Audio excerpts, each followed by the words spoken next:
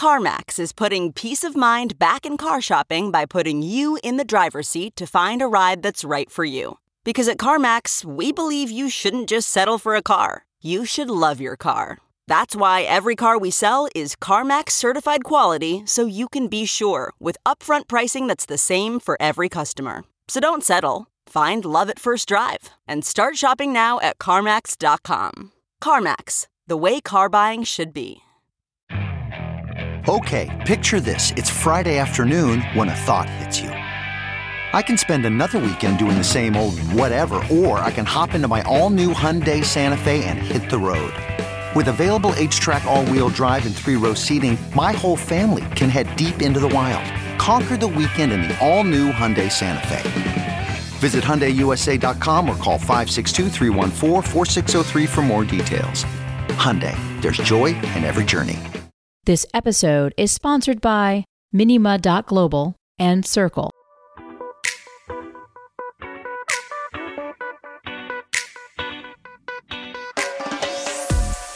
This is the Hash Podcast.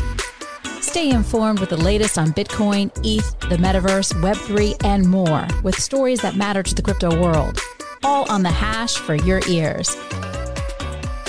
You're listening to the CoinDesk Podcast Network. Hello, welcome to Friday's edition of The Hash. We got the Chief Insights columnist at CoinDesk, David Z. Morris, joining me today. And as ever, the technology reporter, Sam Kessler, with us. We got a few stories coming at you and an interview to end up the show. So stick around for that. David, I'm going to throw this story first to you. We got more Do Kwon alert going on right now. Yeah, you felt that Do Kwon is getting played out. I disagree. But this is a relatively small story. We have an update coming via Bloomberg that it seems South Korean prosecutors have intercepted a few chat messages of some sort that imply Do Kwon is located in Europe somewhere. And arguably more importantly, the chats also reportedly contain evidence that he was actively encouraging people to manipulate some tokens that he remains involved in, apparently. You know, the second part is more important because we have continued to circle around the question of why South Korea exactly is pursuing Do Kwon. They have criminal securities charges against him, but they have not laid out exactly the rationale for that. But there has been a lot of suspicion that it involves market manipulation, and this seems to support that. Yeah, he's still on the run. He also, I think we may have a tweet that he made yesterday, once again claiming that he's not on the run, despite the fact that he hasn't disclosed his location. So that's always fun. Sam, you have worked with me on some Do Kwon and Luna related stuff. Anything interesting for you as a takeaway here? Yeah. Okay. So let me preface this. You know this as well as anybody, David. I'm by no means like a Do Kwon defender or stan or whatever. Like, I am not a lunatic.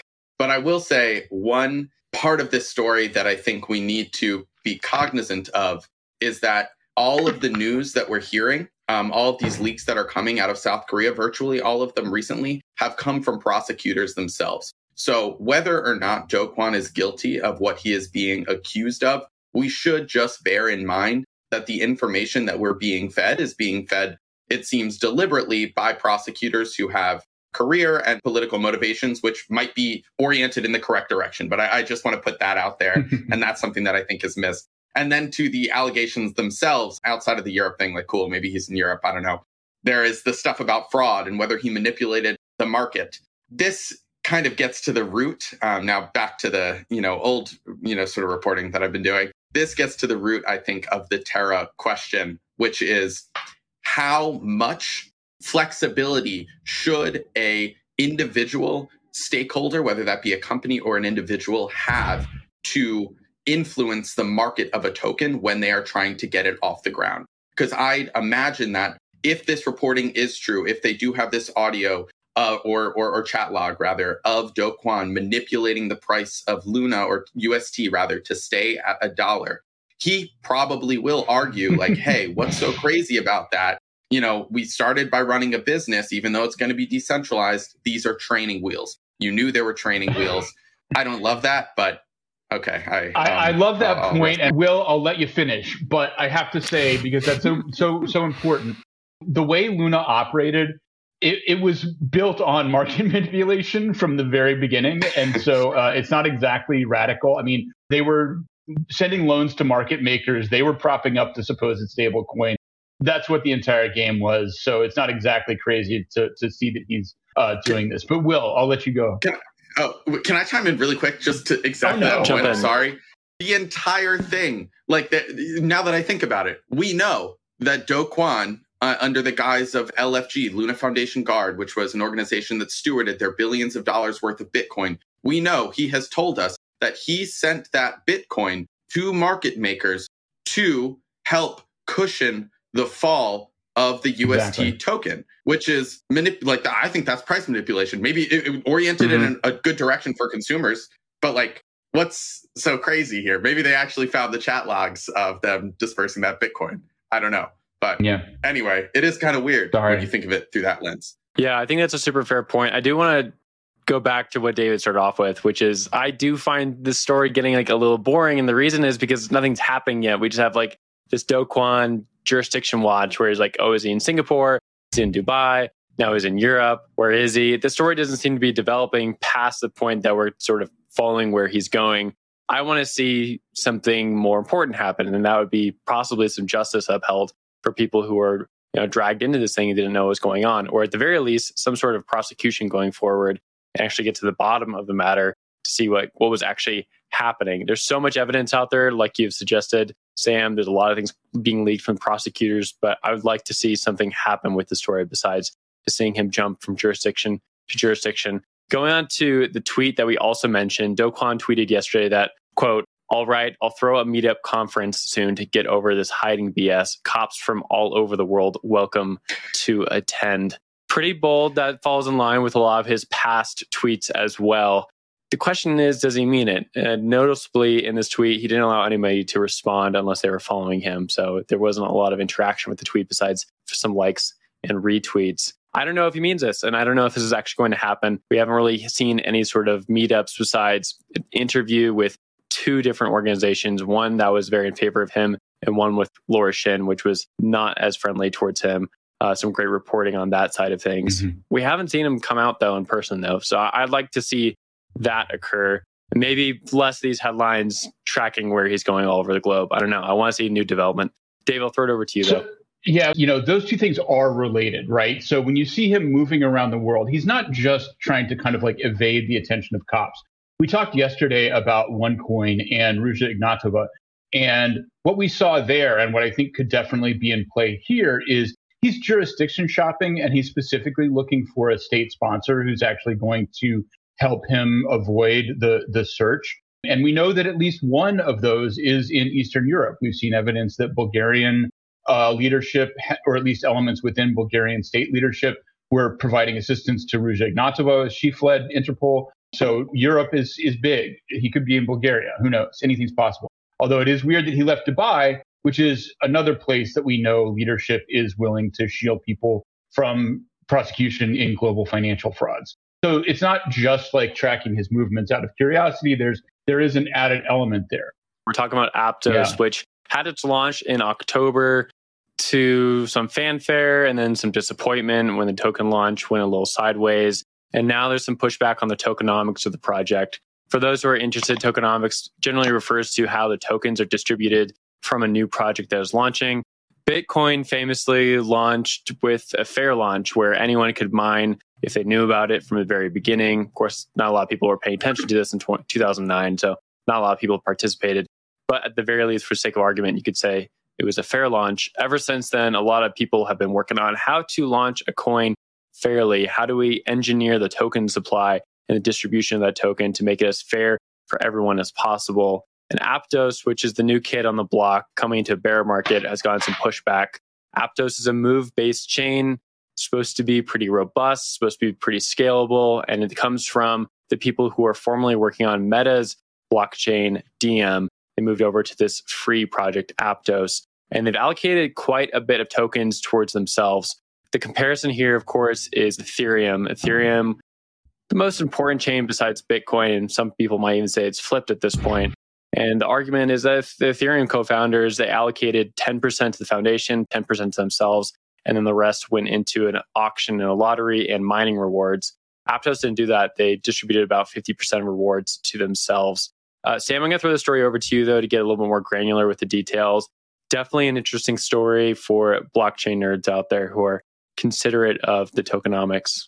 For me, the interesting thing here is I know all of us who are talking on the show today are pretty big consumers of crypto Twitter. One thing that I've noticed about Aptos compared to other chains, and this is not based on data, this is just based on what I have observed, people do not give Aptos the same benefit of the doubt as they do other chains. And also Aptos does not, in my reading, seem to have the sort of community rallying behind it that other highly criticized ecosystems have had, e.g. Terra. Even when Terra was getting, bashed for being a rigged system, a broken system, what have you, it had its fans. Aptos hasn't had that. And so I think the reason why this story is more interesting than some of these other, weird fair launch, token launch stories is that in the absence of this community behind it, all we're really left with in terms of who would be fans of something like this are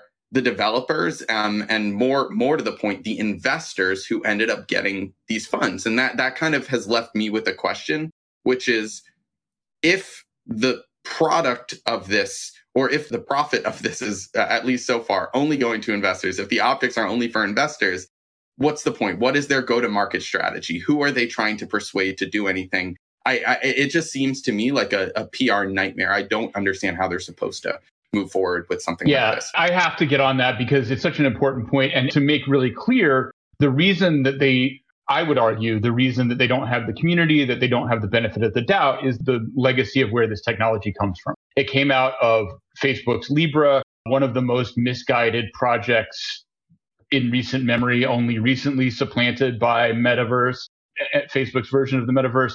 They don't deserve the benefit of the doubt because the entire play is driven by money. They had this thing, they were like, oh, DM failed.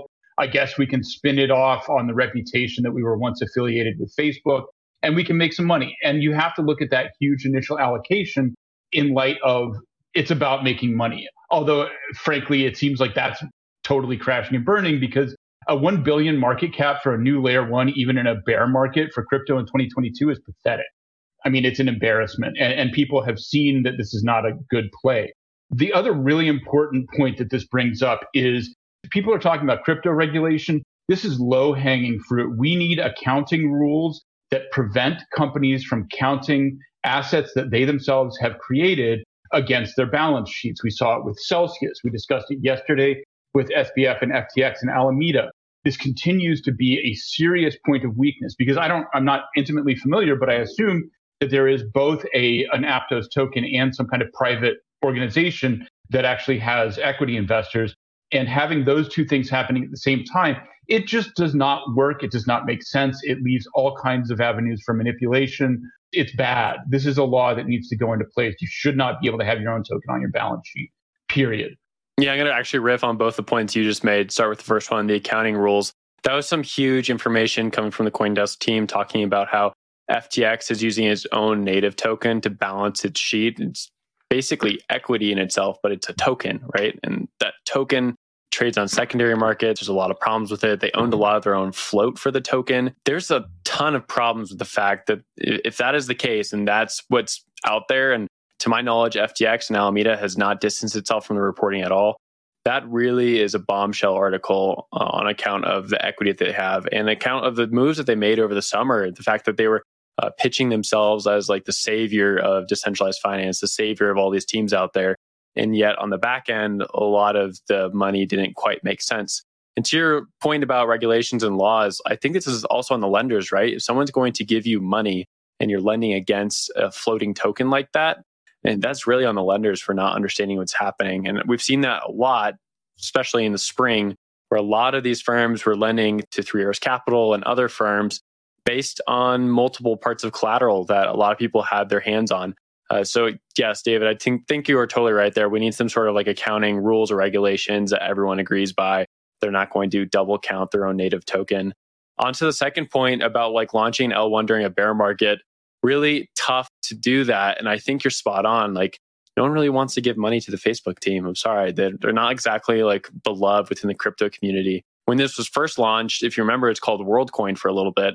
And there was a lot of anger and frustration that Facebook was moving into this arena. And that spilled out all over Capitol Hill. We saw Mark Zuckerberg testify, a lot of frustration there, a lot of frustration in the crypto community that Facebook was coming in.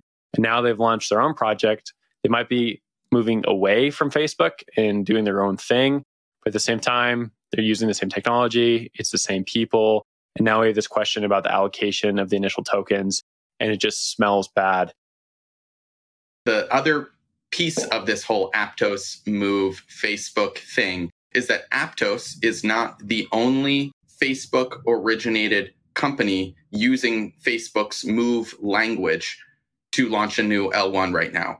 There's another company or another chain called Sui that's doing the same thing. And one interesting thing to note here, and I want to write about this, is that Aptos is kind of at least in the public view or sentiment, it seems to be kind of like the more VC chain, or at least like the chain that was run by, the product managers and all of that from Facebook. Whereas Sui is from the community, at least what developers tell me, it's viewed as more like the dev chain, like developers of Libra, Diem, of the Move language are the ones who are working on that. So they both have different kind of go-to-market strategies. Sui seems to be taking a little bit more of a bottom-up approach, but I've heard rumors that they've already raised a ton of money, not quite as much, but I've heard rumors that they might have raised even more. Like, that's going to be a really interesting battle. Developers do like this Move language for various different reasons that are not for this show. They're going to duke it out for a while. One of them might win. They both might lose. But whether or not either don't have goodwill, I don't know. So here's a big question. What's the most important thing about crypto? It's not transactions per second, it's not convenience, and it's not even smart contracts. It's decentralization to achieve censorship resistance so we can all be free. Minima is a new Layer 1 blockchain designed to run in full on a smartphone so that anyone can participate in building Minima's decentralized network as an equal. Join over 300,000 Minima node runners on the incentive program today to start earning Minima every day until mainnet launch. Get started at minima.global.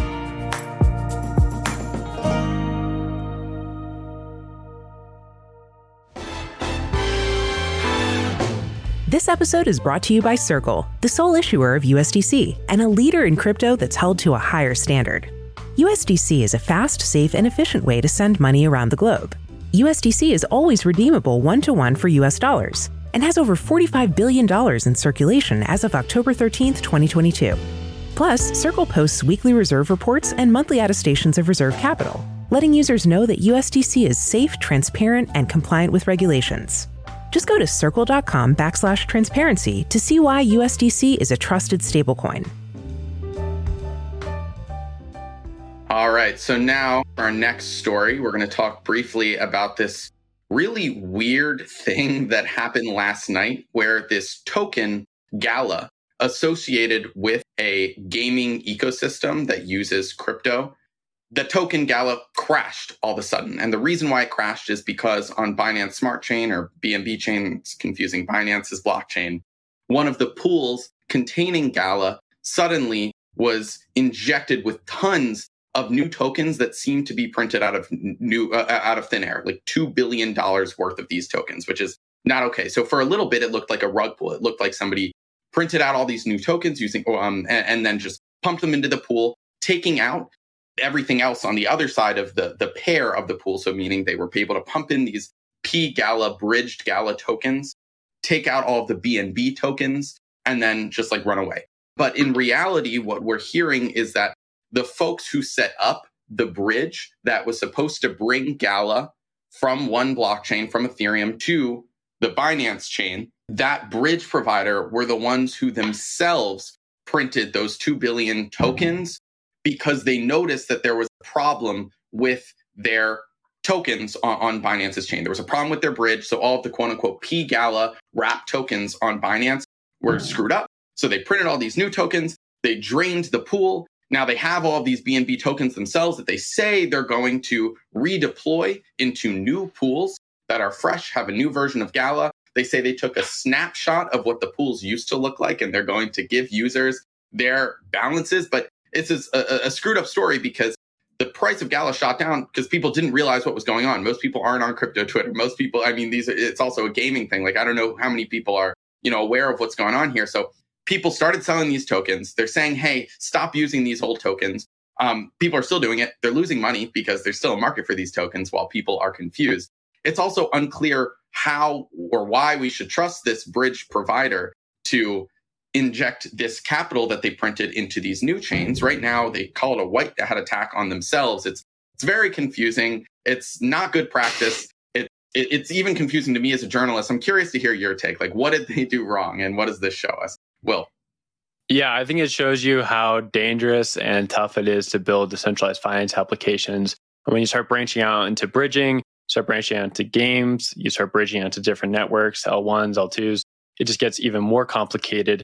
And that's where you have problems with the finances, right? Where the price can move around. All these things exist on secondary markets where they can move at the whim of any notion, right? It could be Twitter, it could be Reddit, it could be someone just looking at the information itself and performing an arbitrage trade. And that can hurt everyone else who's using the system. When it comes to bridging, that's been very tough for a lot of any ecosystem, just to be honest. Ethereum, all the way down the stack, we're seeing problems with bridging where people don't quite know how to get these bridges to work or function correctly. And that can lead to a lot of problems, especially in this instance where you have two tokens trading on this bridge, supposed to swap fairly against a market price, and one slips for whatever reason. Here in this case, it looks like the bridging team was trying to actually protect the network, and they ended up hurting the network and hurting a lot of investors out there. I think that tells you how early it is for bridging technology. I think it also should give a little pause to some of the builders out there and maybe don't test and prod for some of these projects, because you are losing people a lot of money. I don't know if you're going to listen to that because that's never been the case for any DeFi developer. But bridges seem to be a little more touchy than most people are willing to admit. David, over to you. One could argue that all of crypto is testing and prod. I think radical proposals here from Will. Controversial hot takes. Don't test in production. I don't have a whole lot to add to Will, except that this is like entry number 235 of bridges are a problem. The fact, to emphasize what Sam says, right? And Sam, correct me if I'm misreading, but you're saying it is not the administrator of the token itself who was responsible for this. It was the bridge provider, that is the designer of the architecture that connected two different systems, who unilaterally, it sounds like, made this decision. It drives home the point that the bridge has basically an undue amount of power in a lot of these situations, whether it's the power to fail or the power to intervene. A bridge is not that far from just being a whole other layer one that like connects these different systems, and you can do whatever you want if you're in control of that bridge. There's not an answer. There's not like a counter argument. It's just that like this technology seems to have some serious problems. And, if somebody really wanted to make a revolutionary change while we're here sitting in this bear market, let's figure out an alternative or, lay down some real best practices about how we should move away from this basic architecture, which just is the source of, I think, basically the vast majority of the hacks and failures that we see. I think you nailed it there. This is confusing stuff. And yeah, probably people shouldn't test and prod, but they're going to do it anyways. So we'll just let that idea float out the window because no one's going to listen to it anyways. Let's move on to the next story. We actually got an interview for everyone. We're joined now by Idris Sandhu. Welcome to the show. Thank you so much for joining us. You are the founder of Spatial Labs and technologist. Really curious to get a little information about the project you're building on, which is the intersection of clothing, design, cryptocurrency, and blockchain. But welcome to the show. Peace. Thanks for having me. Thanks for being here. And what I know about your product is that you're primarily, or at least the first thing you're selling people is streetwear, fashion, but it's got a chip embedded that has some blockchain features. So I just want to know about this chip and tell us about how you get real fashion onto the blockchain, or what the interaction is there.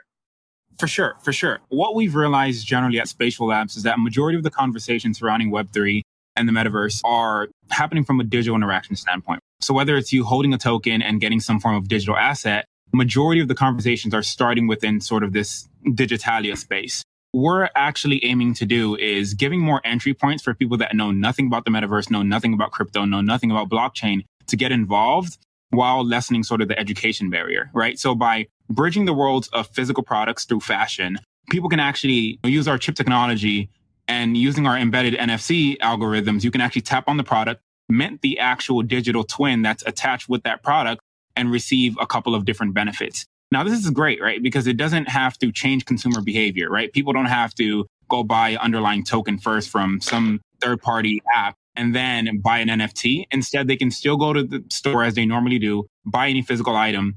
But what changes is the consumer journey of what happens when you buy that product, right? When you buy that product, you can now activate it, mint it, and receive specific benefits curated by the brand. One of the really interesting things, Idris, about the company seems to be your focus on supply chain, ethical manufacturing, the ability to track from origin to store to your feet or your torso where this thing came from. I wonder whether you've seen appetite from big brands, from fast fashion brands. Like it seems like it's going to be a hard push to get this really out into the mainstream, as important as it is. But a lot of people do have an appetite to consume ethically. So what is the roadmap to getting these sorts of chips and this sort of awareness out to the mainstream beyond just like high fashion applications? That's a very great question, right? At scale, we see our technology powering millions and millions of chips.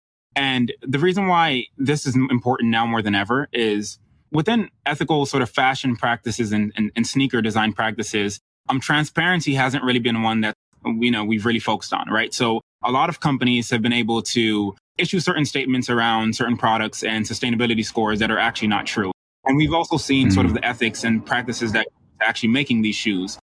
So a brand can release a statement, no way for the consumer that's actually actively participating in those sales to actually know if those metrics are true. The ability to not only have a decentralized way to track that, but also a distributed system of tracking that as well, right? Because our app is extremely small, extremely efficient. We've built this on the Polygon network. You can get information into a product in 5 seconds or less. The analogy that I like to bring or use to describe what we're doing is it's the Shazam of physical products. Prior to Shazam, if you went into a store and you heard a song that you liked, you had to use 3 forms of queries to get what you wanted: segmentation or fragmentation. Those are the ways that we query and search for information on the internet today. But Shazam allowed you to take a slice of an audio clip, analyze it, and get the exact information that is accurate around that particular track, as well as information you probably didn't know, like the songwriter, right? And other information. We're doing that for physical products now. No longer do you have to guess what item you have and what color it is and where it was made and trust Google, right? The manufacturer can actually provide fact check information into what materials it's made of, the royalties, the designers. And because of the way that our ecosystem works on the Polygon network, brands can tag individual designers and assign royalties to those physical products. Now that's a game changer, right? Because, with NFTs, they introduced this new mechanic of royalties, but it's kind of only been for digital products. What could it mean for a brand to be able to capture post-secondary sales of a physical item? So to summarize the question you asked, although today we are launching products like this that have our link, our chip technology into it, and it seems like more of a higher end fashion, our approach is very similar to Tesla, right? Where we might have high demand, low scale or low supply, mid demand, mid supply. And our goal is to have high demand, high supply at an affordable cost for brands that even fit out of the realm of luxury. Wanted to get your thoughts on the intersection of cryptocurrency and design right now. From your purview, do you see a lot of people jumping into this bandwagon, or is it really just the beginner? You guys are the pioneers of this space. Well, I think pioneers are incredibly important, but the sense of originality that kind of plagues our space today is everyone wants to be the first to say they did something rather than ones that do it right. And I think because of our attention to detail, our extreme, design background, when I was a kid, I was inspired by Steve Jobs and the work that Jonathan Ive did, and even studying Eames and Calatrava and Zahedi. I've always wanted to not only democratize, but also distribute systems, right? And today we kind of use those words interchangeably. And so, for us, it's not about doing it first, which, yes, we are rightful pioneers in this space, but our goal is to do it right. And I think we're establishing a standard for brands to pretty much bring the products that they already own or will launch in the future to be metaverse ready or Web3 ready. I think that's our goal, right? Our goal is to be pretty much the same way Fisher-Price would launch toys in the store and it would say batteries included. You don't have to buy batteries after that. That's our goal. Our goal is how can you buy a physical product and it's metaverse ready? You don't have to go buy a digital equivalent in 2.5 years when the brand finally figures out that they want to be on the metaverse. It's if brands could in ways use chip technologies like this to power their brands today. The consumer can still just buy this and just leave it on the shelf or wear it. And when they're ready to port this item over into the metaverse or Web3, they can. And what does porting look like in our ecosystem, right? We kind of have platforms like Decentraland and Sandbox that allow you to buy pretty much 3D files or 3D assets and then use them in these interoperable experiences. But if I have this physical shoe, what could it look like for me to import this physical item into Decentraland or the Sandbox without having to make an additional purchase? It's not just decentralizing access, but it's providing a distributed system for everyone to get involved with the conversation. So at the heart, we're really solving 3 issues that I kind of wanted to touch on. One of those issues is currently brands have the lack of tools to fight against counterfeiting and inauthentic products. Our technology allows for that in a very seamless, easy distributed way. Most luxury brands today, if you were to take an item that you bought outside of their store back to them and say, hey, is this item real? They won't even touch the product because they're not even convictional in their ability to rely on human eye judgment to do that. Now, with our technology, simply just tap on it in 5 seconds or less, you get the authentic meta ID of that particular item. And by the way, the inauthentic sort of counterfeiting market globally is $4.1 trillion of fake goods. So the second issue that we're solving in terms of real world utility is there's a lack of post-secondary sales infrastructure for brands to capture post-secondary sales. So most brands only capture purchases once, right? When it's directly sold on their website. Our technology allows the royalty mechanics to be built directly during the supply chain production of the item. So a brand can say, hey, we're charging $100 for our product, but there's a 2% royalty every single time it's sold somewhere else. Now, this helps small and mid-scale level brands as they continue to maintain and dominate their relevance, also capture some of those sales. And the third issue we're really solving is that there's a lack of incentives for consumers to hold on to products sold by brands post-sale due to limited utility.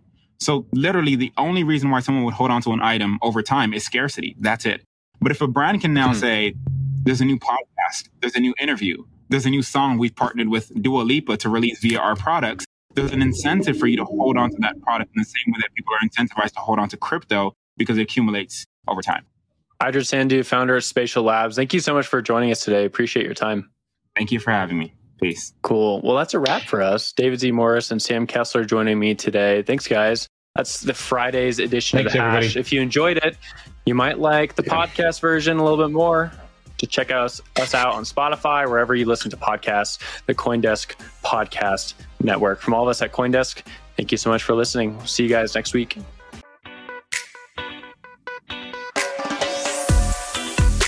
You've been listening to The Hash on the CoinDesk Podcast Network. We would like to hear from you, so if you have any questions or comments, please reach out to us at podcasts@coindesk.com, subject line, The Hash, or leave us a review on your favorite podcast player. Thanks for listening.